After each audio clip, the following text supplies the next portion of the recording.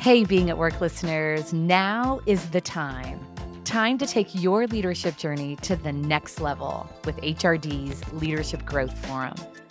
If you're listening to this show, it's clear that you're committed to growing as a leader.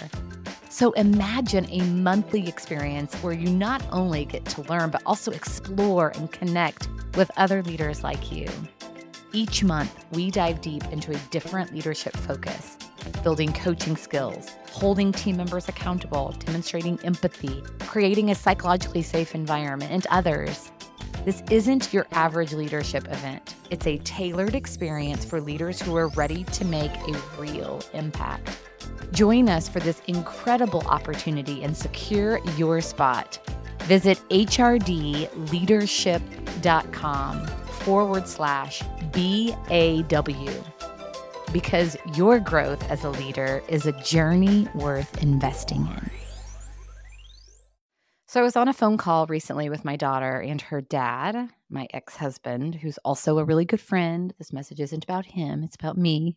And we were talking about Mason's apartment lease next year at college. It's her senior year, so she's getting an apartment with a sorority sister.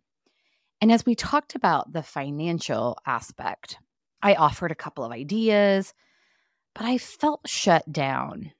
And then I offered another thought and didn't feel validated with that one either.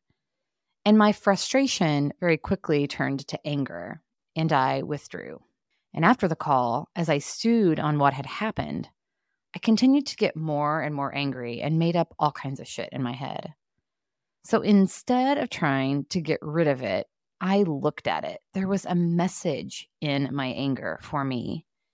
That reflection time was way more valuable than continuing to spiral into my anger, as I have done so many times.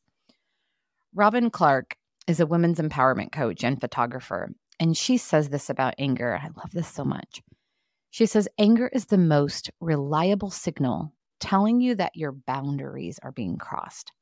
Stop trying not to be angry and start asking yourself, what is your anger saying to you?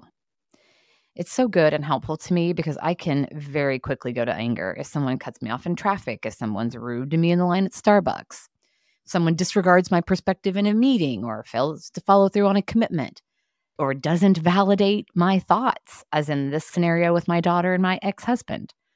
I get angry because I want to be seen. It's not about them. It's about what's happening within me. And in that awareness, I can have a conversation with my daughter about how I want to engage in those kinds of conversations. That is helpful to the relationship and a great way to take care of myself and ultimately each other.